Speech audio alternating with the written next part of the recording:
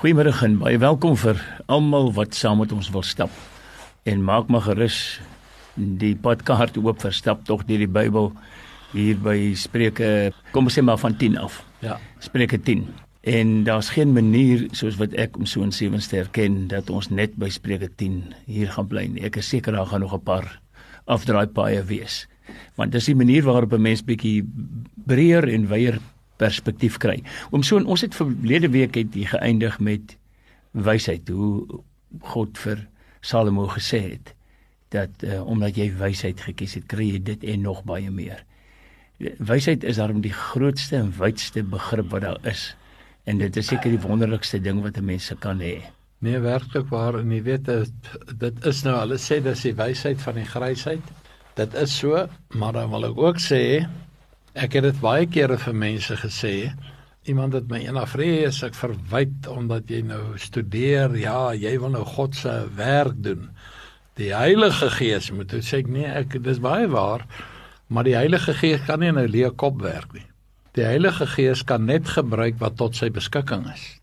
Ek meen, ek gaan nie skielik hier 'n bondel wysheid kry, net omdat ek 'n ou nou met antwoord nie. Kyk, as gaan maar nog later daarby uitkom, maar die Here sê, antwoord nie 'n dwaas aan sy sotheid nie, sodat jy nie word soos hy nie. En net die volgende vers sê, antwoord 'n dwaas aan sy sotheid, sodat hy nie wys word in sy eie oë nie. Nou, dis nie 'n kontradiksie nie, hoor. Dit is maar net die Here waarsku jou, as jy 'n sot antwoord, dan moet jy afdaal op sy vlak. Terug by die groot vraag is, maar net wysheid is werklik waar van die Here. Net God gee wysheid. En wysheid en waarheid is, ek wil amper sê, as Siamese tweeling. As jy Spreuke 23 vers 23 gaan lees, sê, koop waarheid en verkoop dit nie, nooit. Met ander woorde, dit kos jou iets om waarheid te bekom en waarheid as 'n kosbaarheid op te pas. As jy die waarheid eers die rug toe keer, want daar is 'n al groter wordende tendens in die wêreld om te sê waarheid is 'n relatiewe begrip. Ek gaan een of ander tyd binne die volgende weke hier oor 'n boodskap probeer bring. En dit is waarheid.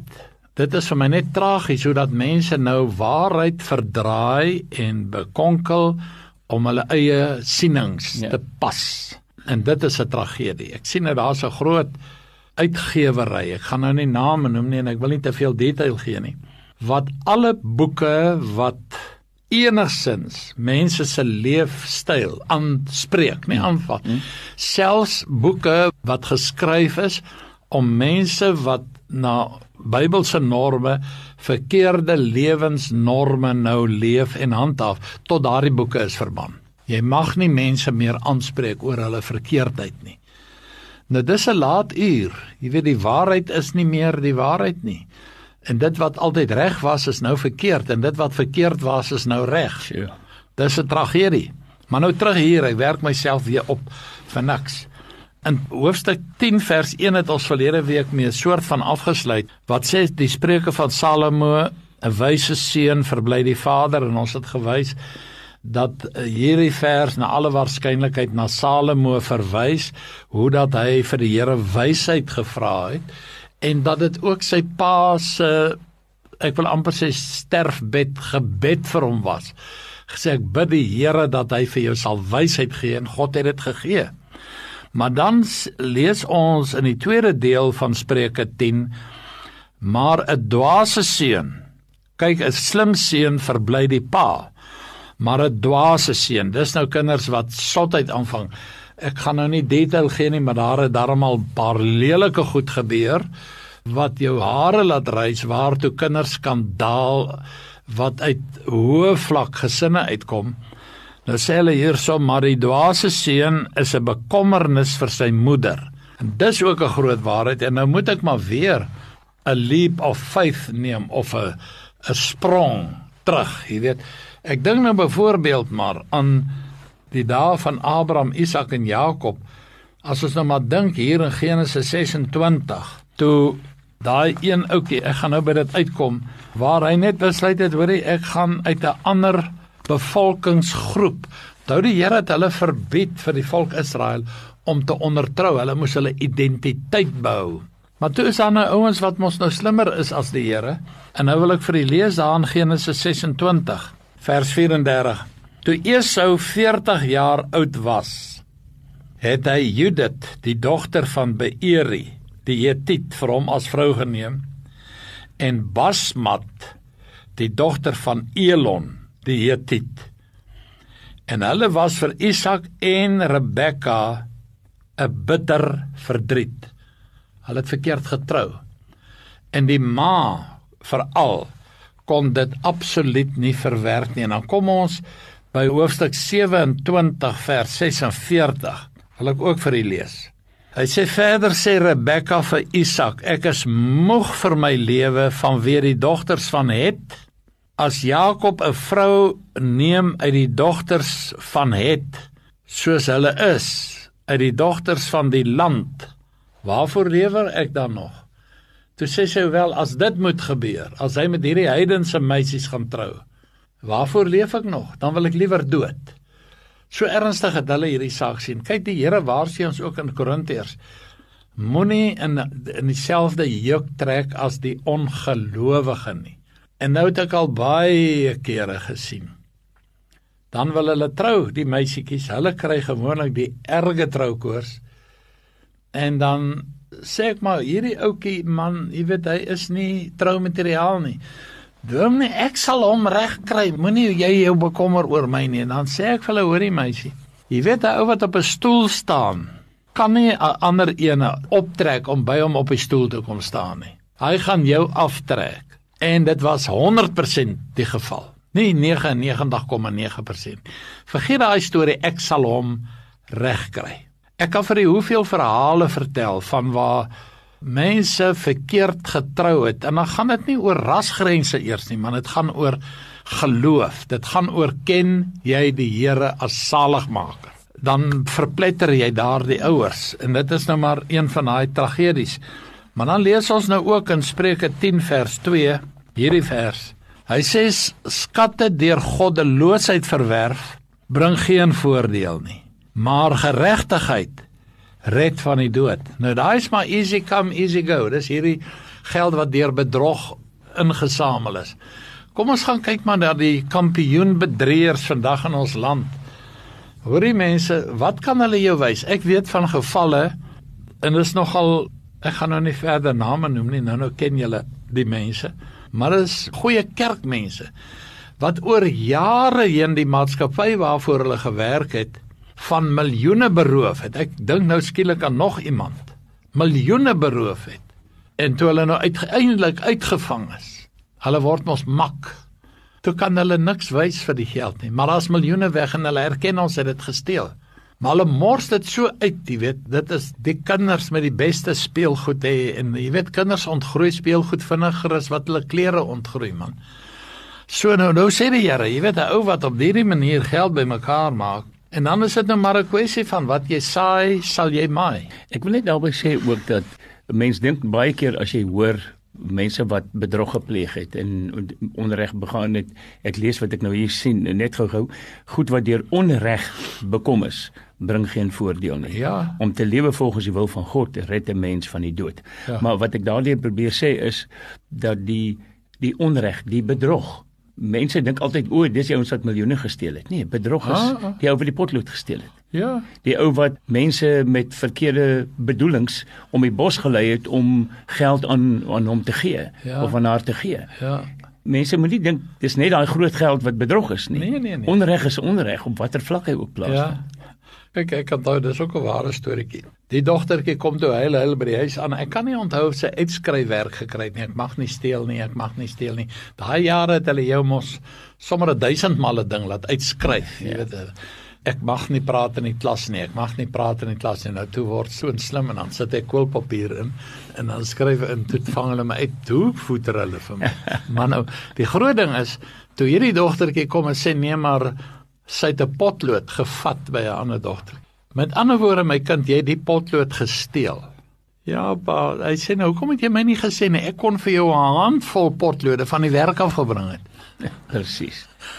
Dis 'n persepsie ding, dan dink die mense dis nie steel nie. Nee. Of jy 'n handvol potlode of 1 potlood of 'n miljoen rand vat, dis steel. Jy weet dan wat is 'n ander grief, nee, ek het nou baie onlangs het ek 'n lang gesprek gehad hieroor. En dit is die onreg. Jy weet, en ek wil nou nie op die politieke terrein beweeg nie. Maar 'n klompie jare terug het ek baie tussen die boere beweeg. Ek het landbouimplemente gesmous. En dan vra ou mos maar uit, of jy sien mos wat gebeur, jy weet, van die werkers. Die karige loon wat hulle gekry het. Dit het in hemele geroep hoor. Ek wil nie eers detail gee nie, want ek gaan die volk kwaad maak. Maar dis 'n skreiende skande waarvoor mense moes werk. Van donker tot donker. Goed, wette het nou baie verander as minimumlone, werksure, ensovoorts. Maar voor daai tyd, 'n skande. Ek gaan nou nog vir jou iets vertel. Maar in elk geval, nou terug by die realiteit. As jy onreg pleeg, luisteraar of liewe vriend, dit is wat die Bybel ons leer. Jy kan nie die seën van die Here daaroor verwag nie. Betaal liewer iemand meer as wat hy werd is, as om hulle onder te betaal en dat hulle ek wil amper sê hulle arbeid roep ten hemele. Maar ek dank die Here, daai tyd is verby in die sin oor wetgewing. Daar's baie mense wat knor en mor en te kere gaan, maar ek sê dit is 'n goeie ding wat gebeur het. Nou in hoofstuk 10 vers 3, die Here laat die regverdige nie honger ly nie, maar die begeerlikheid van die goddelose stoot hy weg. So as jy nou hier gierig raak, moenie dink jy gaan nog die seën van die Here ook bo op dit kry nie. Jy weet, 'n goddelose het nie so 'n vertroosting, jy weet, dat die Here hom in jou verbly nie, as jy regverdig met jou werkers omgaan ensovoorts nie.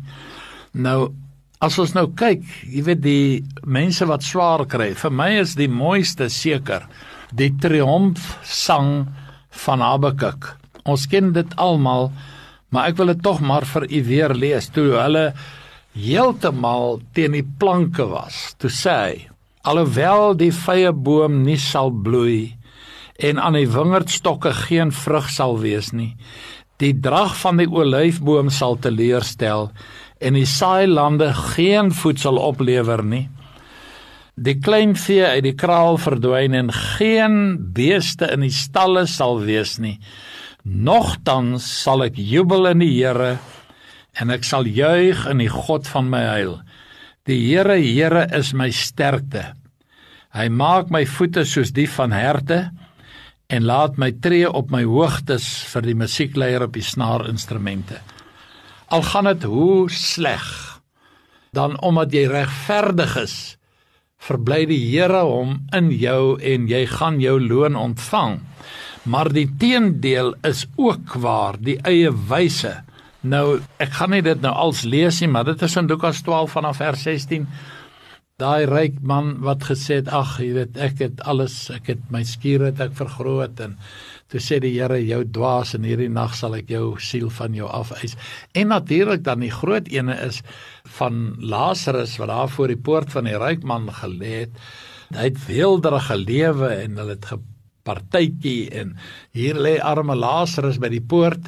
Hy het begeer om hom met die krummels wat van die tafel val. Nou vriende, daai krummels is nie soos ons hedendaagse brood, as jy brood gesny het, en daar lê 'n paar krummels op die broodbors, nie dit nie.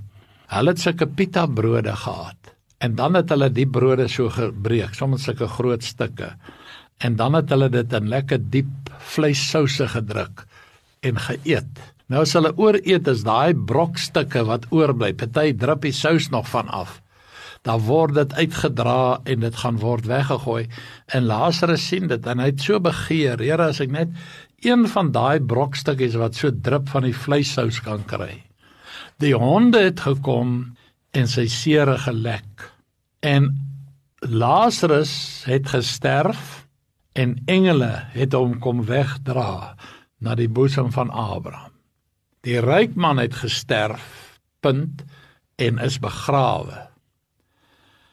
Hoekom word Lazarus se naam genoem? Omdat Lazarus se naam in die boek van die lewe geskrywe was.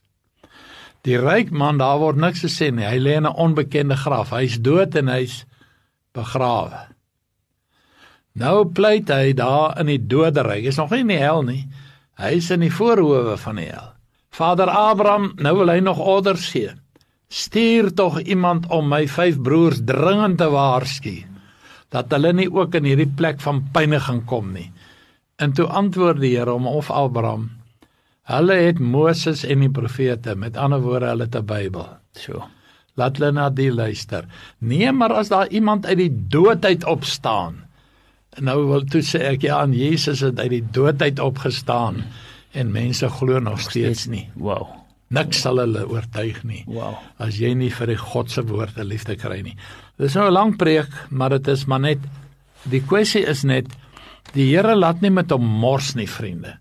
En dan wil ek net nog ietsie weer sê oor, dit's heeltemal weer verskoon tog 'n ver afdraaipad. En dit is, jy weet, ons hoor mos, Moses het met 'n Kusitiese vrou getrou.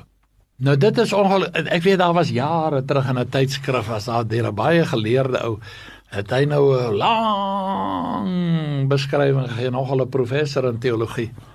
Maar hoor nou hier, ek lees nou vir u weer in Habakuk 3, net vers 6. Hy tree op en laat die aarde wankel, hy kyk en laat nasies opskrik, verpletterd lê die ewige berge en neergesind in die ou heuwels, paaie van die ou tyd vir hom. Ek sien die tente van Kusan. Nou daai vrou was nie 'n Kusitiese vrou nie, maar 'n Kusanitiese vrou. Dit was 'n skryffout of 'n vertaalfout of wat ook al, en dit het aanleiding gegee tot 'n verskriklike dwaling, want Moses sou tot in ewigheid nie met 'n Kusitiese vrou getroud het, bloot omdat die Here gesê die volk moet suiwer bly.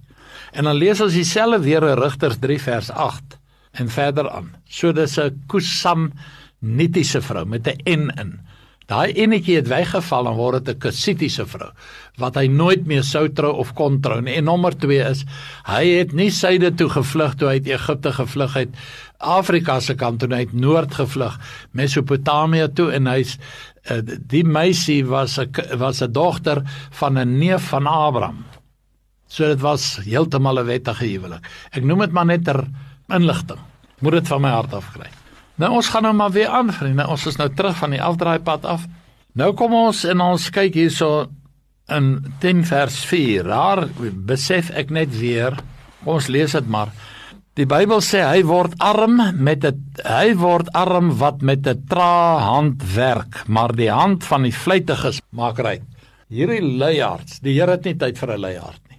Luibuike noem hy hulle. Hulle kan net eet en slaap, is al. Nou, hy het geen erg aan 'n luiaard nie. En nou is dit maar so dat die apostel Paulus, hy het hom daaroor uitgespreek, en hy het gesê, hy het met sy eie hand gewerk, hy het 'n tentmakersbediening gehad, hy wou op niemand 'n las lê nie. 2 Tessalonisense die 3de hoofstuk vanaf vers 7. Nou moet jy my maar weer 'n rukkie verdra, want julle weet self hoe julle ons moes navolg, want ons het ons nie onordelik onder julle gedra nie. Ook het ons nie brood by iemand kosteloos geëet nie. So as hy iewers by iemand 'n toebroodjie geëet het, dan het hy hulle betaal daarvoor. Hy het nie kosteloos, maar ons het met arbeid en inspanning dag en nag gewerk, om nie iemand van julle tot 'n las te wees nie. Nou dag en nag gewerk, dis net soos wat Paulus sê, ek bid dag en nag, dit hy nie op dwars deur 24 uur nie, dit hy op gedurende die dag en gedurende die nag. So hy het oortyd gewerk. Hy was 'n tentmaker, en hy het tente gemaak laat die stof staan, want hy het 'n tentmakersbediening gehad. Nie dat ons nie die reg het nie, maar om onsself vir julle as 'n voorbeeld te stel, dat julle ons kan navolg. Hoor jy, ek werk sodat julle kan sien hoe werk oom Paulus, en dan beter ek maar my handjies wat nou in die genade oorgegee is, net uithaal, en 'n bietjie ook ietsie doen. Want ook toe ons by julle was, het ons julle dit altyd beveel, as iemand nie wil werk nie, moet hy ook nie eet nie. Jy weet, hierdie grants wat uitgedeel word, en mense kry koskaartjies, of wat noem hulle dit, voedingskaartjies, of tickets, dan gaan handig hulle dit in, dan kry hulle kos van net. Daai een ou, hy het vir my oulike artikel geskryf. Hy sê nie wat, hy het maar altyd die doodsberigte dopgehou. Dan sien hy het nader presies geweet waar is die kerk en daar word kerk gehou vir 'n begrafnis, dan glip hy daarin. En dan maak hy vir een van die roubeklaars. Hy sê want na die begrafnis word ons geëet. Hy sê ek het partymal tot 2 keer 'n dag my trommeldik geëet op begrafnisse. Nou dit is nou, hoe sal ek sê, slim of wat is dit? Want ons hoor van sommige onder julle wat onordelik wandel, dat hulle nie werk nie, en dit is vir my die gruwel, maar bemoeisiek is. Sulke mense beveel en vermaan ons deur ons Here Jesus Christus om rustig te werk en hulle eie brood te eet. Moenie op mense spans nie. Daar is mense, gelukkig het dit nou bietjie afgeneem, maar daar was 'n tyd, jy weet, mense weet presies wanneer eet jy jou middagete en dan daag hulle daarop. En dan moet jy nou vreeslik vriendelik wees en dan moet jy die potte maar krap om vir hulle ook 'n ietsie te gee. Maar nou ja, ek gaan nie detail gee nie, kos los dit nou maar, dis nou iets uit die ou tyd. Nou goed vriende, maar nou wil ek ook net dit sê. Geloof en luiheid meng nie. Net soos wat drank en petrol nie meng nie. Net so is geloof en luiheid meng nie. 'n Pragtige voorbeeld vir my is Rut. Sy het alles gelos en agter haar skoonma aangeloop en sy het gesê, u volk is my volk, u land is my land, u God is my God ensovoorts. En waar u gaan, daar sal ek gaan. En toe hulle nou uiteindelik in Bethlehem terug is, onthou, hulle het gebly in Bethlehem wat beteken huis van brood, en toe daar 'n droogte kom, toe vlug hulle na Moab toe, en daar het hulle eers honger gely, en toe is daar eers haar man dood, en toe die 2 seuns is dood, en toe trek sy terug Bethlehem toe. Toe sê Rut, hoorie nie, ek gaan saam. En wat het gebeur toe hulle daar kom? Daar's niks. Hulle het miskien die ou klei huisie wat nog gestaan het, op 'n lappie grond, maar daar's niks. En toe gaan werk sy op die landerye en sy tel gerwe op. Sy was nie te smart om te dink, ek gaan my nie so verneem. Vriende, werk is werk. Werk is nie 'n skande nie. Werk is vir die edelmoediges. Ek gaan nie detail gee nie. Mense wil amper sê geen werk. Niks. Is 'n skande nie. Ja, wat? Kom ek sê maar vir u daar in die beginjare, dan loop die mense daar by die radio, toe ons nou waar in klein kantoortjies was. Vriende, ek probeer nou nie my beel blaas nie, hoor, maar ek moet dit sê. Ek het menigmal, dan sien ek hoe morsig is die toilet, en dan haal ek 'n bottel Handy Andy en water, en dan as ek op my knie, ek gaan trek 'n kortbroek aan, en ek skrob die toilette se vloere, en ek het regtig nie dood gegaan daarvan nie. Presies. Maar verander hulle sal nie eers 'n besem vat en net uitvee nie. Ek skrob hom op my knie, laat hy skitterblink. Ek was hom met Handy Andy en ek gee hom nog polish. Laat my altyd dink ook in vliegtuie of wat ook al, daai mense wat so bemors Ja. Dikwels. Ek en my vrou doen dit. Dan vat jy net papier en jy maak skoon daar. Ja. Al is dit ander mense se gemors. Ja. Maar ja, Ek gaan nie dood daarvan nie. niks. Maar dit is vir my die ding, nee, kom ons los liewer want dit is so tragies dat mense sulke morsjorse kan wees. Kyk Asamlande, ek kyk nou daai een program, die ou wat in Japan stap. Hoor jy, hy sing lofliedere oor die netheid, die skoonheid, hoor jy mag nie eens hard praat in die openbaar nie. Dink, hier is al 'n paar mense, hulle sal hulle monde moet toebind, want dit skreeu mos op mekaar. Maar daar mag jy nie hard praat nie, jy mag nie in die openbaar eet nie. As jy wil eet, moet jy sit en daar's plekke wat reggesit is vir, en wee jou as jy jou, wat sou kos jy ook al geëet het, die papiere en die goed sommer net daar neersmyt en loop. Jy gaan beboet word. Prys die Here daarvoor. Maar nou goed, nou is dit so, hierdie beginsel geld vir ons almal, vriende, nie net vir sekere mense nie. Niemand van ons is te hoog verhewe om skoon te maak nie. Ek wil nog net eens, dit val my nou by, jy weet, baie jare gelede, kom ek die oggend by die kerk aan, en daar waai 'n stuk papier op die kerkwerf rond, en ek was toe van plan om dit te gaan optel, maar hier stap toe 'n jong man, en hy tel dit op, en hy stap vullis drom toe, en gooi dit in die drom.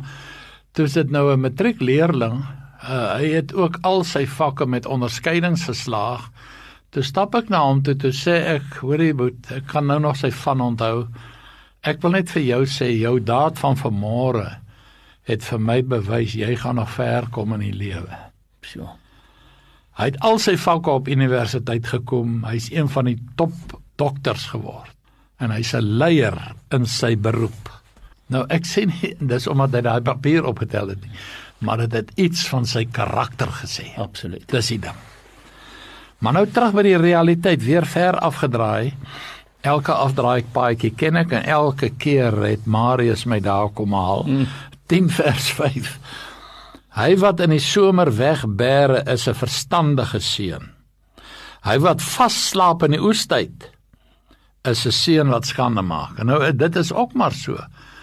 Daar is maar mense wat vroeg begin werk, dan is daar ander dag, nee wat, jy weet die ander kan ons maar werk. Ek kyk hoe vroeg, kyk ons het ook al van hulle hier gehad, hulle is ook al almal weg.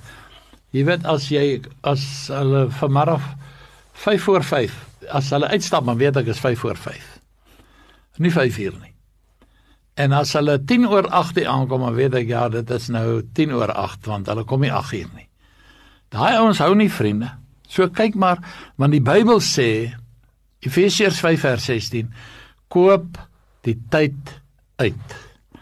Nou as jy iets wil koop, kos dit jou iets.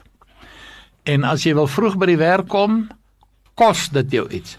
Jy moet veral in die winter soos nou, wat ek nog kreunend en steunend uit die bed uit opstaan vroeg, al is ek al lankal afgetree, maar ek moet nog al die tyd optree. Dan staan jy op 'n bepaalde tyd. Koop die tyd uit, dit kos jou iets, dit kos jou daai tikkie gemak. Dan 10 vers 6, seëninge is daar op die hoof van die regverdige, maar die mond van die goddelose verberg geweld. Die nagedagtenis van die regverdige is tot seën, maar die naam van die goddelose vergaan. Die een vertaling sê verrot. Maar bly van jou niks oor nie. Die vraag is maar net,